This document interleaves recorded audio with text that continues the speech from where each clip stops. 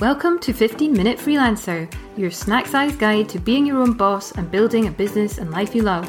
I'm your host, Louise Shanahan. My LinkedIn bio says I'm a freelance health copywriter, but for the next 15 minutes I'll be tickling your ears with practical strategies, behind-the-scenes stories and nuggets of wisdom so you can create a freelance business that works for you. Whether you're just starting out or you've been self-employed for a while, I'll be right here with you to help you navigate the ups and downs of freelancing life. So grab a coffee, relax and join me for 15 minutes of freelancing fun. Don't forget to hit subscribe.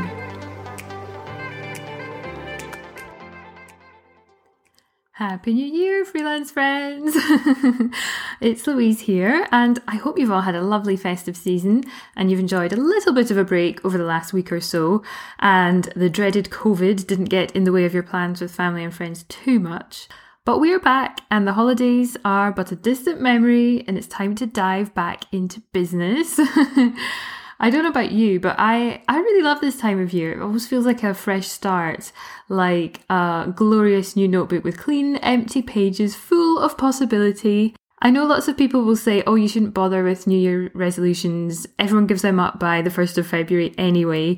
And I know it's not like the clock strikes 12 on the 1st of January and you're suddenly a productive atomic habit building machine. And especially given the state of 2020 and 2021, why would you tempt fate by making any plans at all?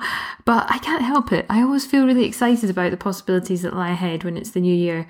If you don't make plans or you don't set intentions about how you want your business to look or to evolve, then it will just plod along in its default setting. And maybe that's fine, but maybe you would like something a bit different. And that process doesn't have to happen at New Year, of course. You can make plans and change plans and set goals at any time of the year.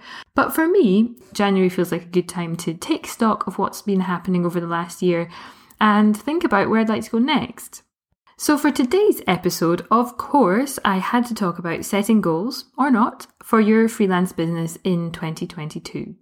I thought I would share some of the questions that I like to ask myself at the start of a new year, and I'll share my number one business goal for 2022 if you are curious. I would love to hear more about yours too, so do drop me a message on Twitter or LinkedIn, or leave me a voice message at memo.fm/15 and let me know what you're excited about this year. Okay, so I have 6 steps to follow here. It's not difficult. You can make yourself a cuppa, grab your clean, fresh notebook, and you can do this in about 30 minutes. You know I like to keep things simple and easy. Planning and goal setting is helpful, but we don't need to overcomplicate this, do we? So step 1 is to celebrate last year's success. If we're thinking about setting goals or making plans for the next year, then the obvious place to start is, to me, to look back over the previous year and take stock of what went well and what was a total shit show. It's so easy to keep pushing forwards all the time, but the one thing that I am trying to get better at is just pausing for a moment to look back and give myself a wee pat on the back for the things that have gone well. So I encourage you to do the same, to look back over the last year and find something to celebrate. Maybe you hit a massive financial milestone that as a baby freelancer you could never have imagined. That's huge, like congratulations! You've created this business out of nowhere and look where you are now. You should be proud. So if you've reached a personal milestone this year, you may not feel like sharing it all over the internet. You don't have to, obviously, but I encourage you to take a private minute to yourself to feel that inner glow of satisfaction and pride at what you've built. Maybe you've worked with a dream client. Maybe you saw your work in the wild for the first time. Maybe you had steady leads coming in and you finally broke free of the feast or famine freelancing roller coaster. Maybe you found your people this year. Maybe you've made some really amazing freelance friends and you've been cheering each other on and sharing your ups and downs. Celebrate the teeny weeny things too, like you managed to take regular lunch breaks, or you finally signed up with an accountant, or you set aside time each week to read some business books or do a course. When you work for yourself, your friends and family might not always really get what you do, and you don't have a boss or a team to say well done when things go well. So we do have to make an effort to celebrate ourselves and each other. So let me do that for you now. Well done. You've done an amazing job. Step 2 is where we get a little bit more granular in your reflections on the last year. So this is where I will think about what went well, what went not so well. And I'll make a list of everything that I can think of that I found fulfilling or enjoyable or easy or satisfying about my business over the last year. So if you're doing this, maybe think about what were your favourite projects? What did you find the most fun? Who did you enjoy working with the most? When did you really feel like you were in flow? And then we'll do the same thing for the things that felt a little bit sticky. What felt clunky or awkward? What were the biggest time sucks? Where did you feel frustration or resistance? What made you feel the most stressed out? And as I say, you don't overthink this or judge it as you're writing. Just scribble it all down, and then this will help you figure out what you want to do more of and less of in the coming year. And the next thing is step 3, where I look at these lists and I will start to do that process. I'll narrow them down into things that I'd like more of or less of as I go forwards into the next year. When I look at the list of things in the happy face column, let's call it, what do I really want more of? What in this list do I want to keep doing? What do I want to build on? What would feel really amazing to do again? And then I'll do the same with the sad face column. What can I cut out of this list? What should I be putting on my to-don't list in 2022? And again, there's no judgment. We're just looking at what happened and where we can make things easier or better or more efficient or just a bit more satisfying in 2022. Step 4 is to pick just one thing from each column to be your priority for the next year. That's it. Just one thing that you want to do more of and one thing that you want to do less of. Wasn't that easy? You can have more if you want. That's absolutely fine. But I tend to forget. If I make a big long list, then I will forget as time goes on. So I like to just pick one thing that I want to do more of and one thing that I want to do less of. 2021 felt like both the longest and fastest year ever somehow. It was also really stressful at points. So for me, the one thing that I want to do more of and the one thing that I want to do less of are actually two sides of the same coin. I want to have more time off. So my more of priority is to actually plan some proper chunks of time off and stick to them. And my less of priority is to stop saying yes to too many things. So I have a huge issue with not wanting to let people down. So that means that when a client's like, hey, could you do this thing? My instinct is to say yes, and I shall do it right now.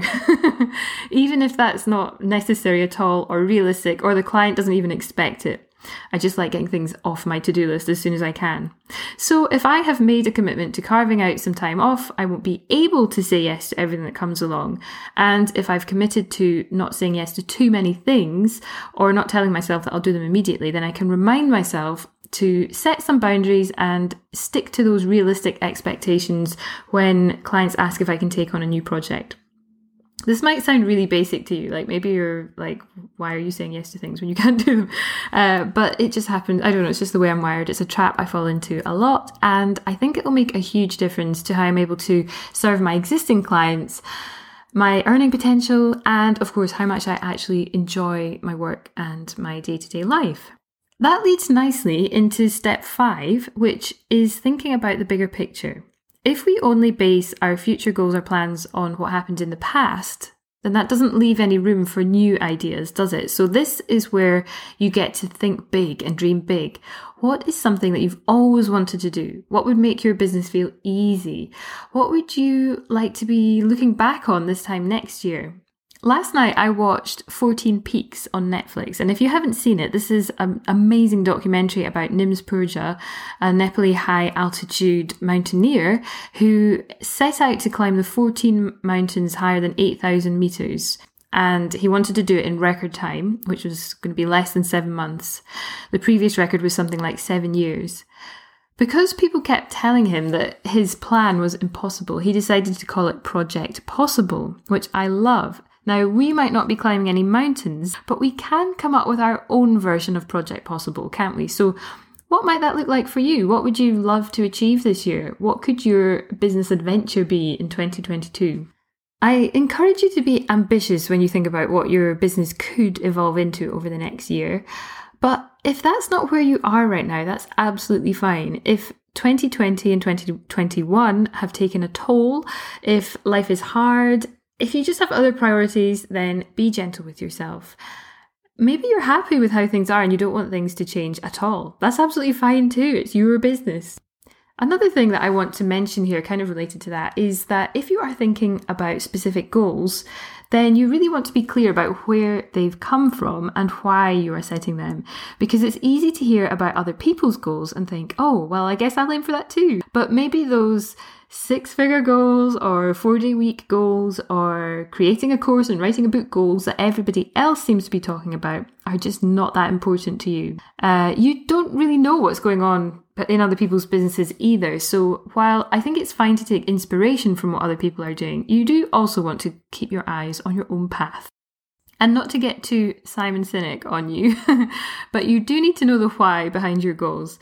If you set a financial goal, but you couldn't care less about whether you actually meet it or not because it doesn't represent any significant change in your life and it's just earning for earning's sake, then you won't really be motivated to work towards it week in, week out. But if you have a really specific thing that you're working towards, you can set business goals or habits or practices that will help you get there, and then you'll be far more likely to stick to them. You want to create specific goals that support your vision rather than arbitrarily picking some goals that sound exciting but ultimately don't align with what you really want deep down. Otherwise, when things get busy or stressful or something shiny and new comes along, your goals will fall by the wayside.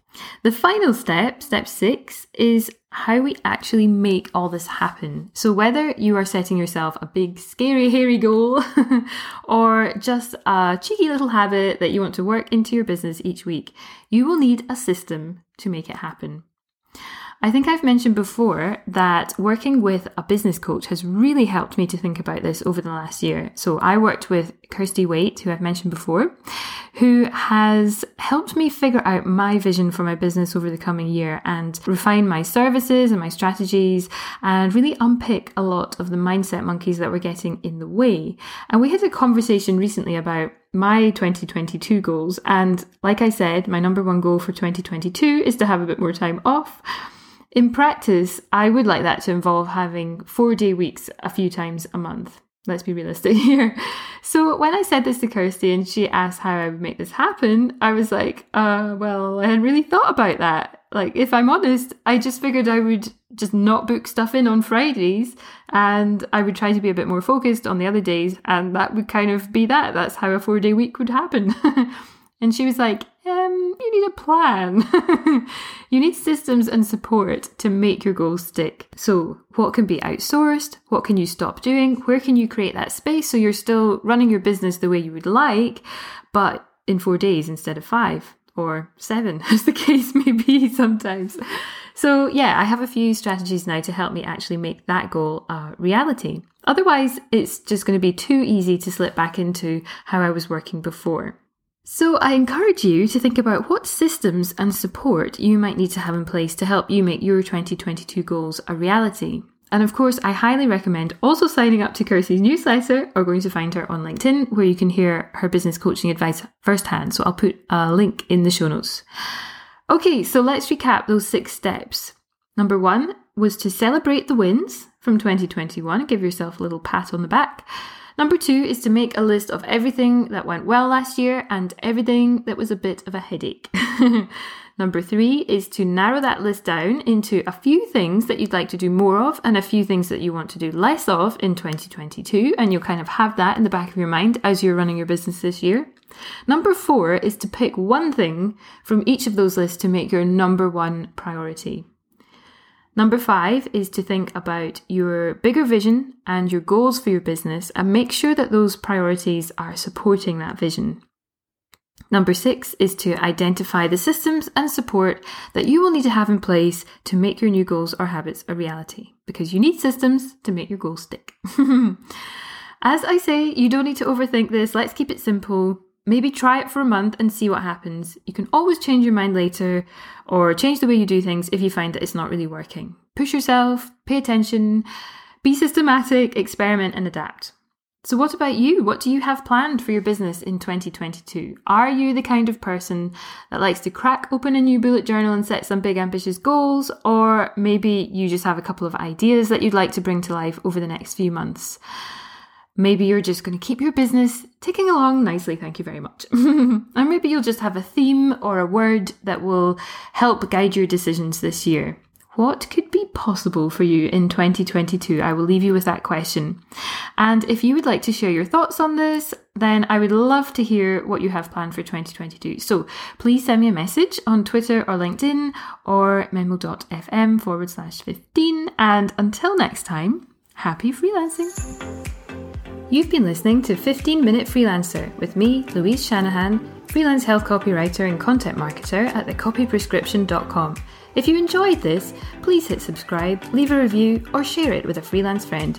And if you've got a freelancing question you want answered on the podcast, find me and say hi on Twitter, LinkedIn, or Instagram. Thanks, and until next time, happy freelancing!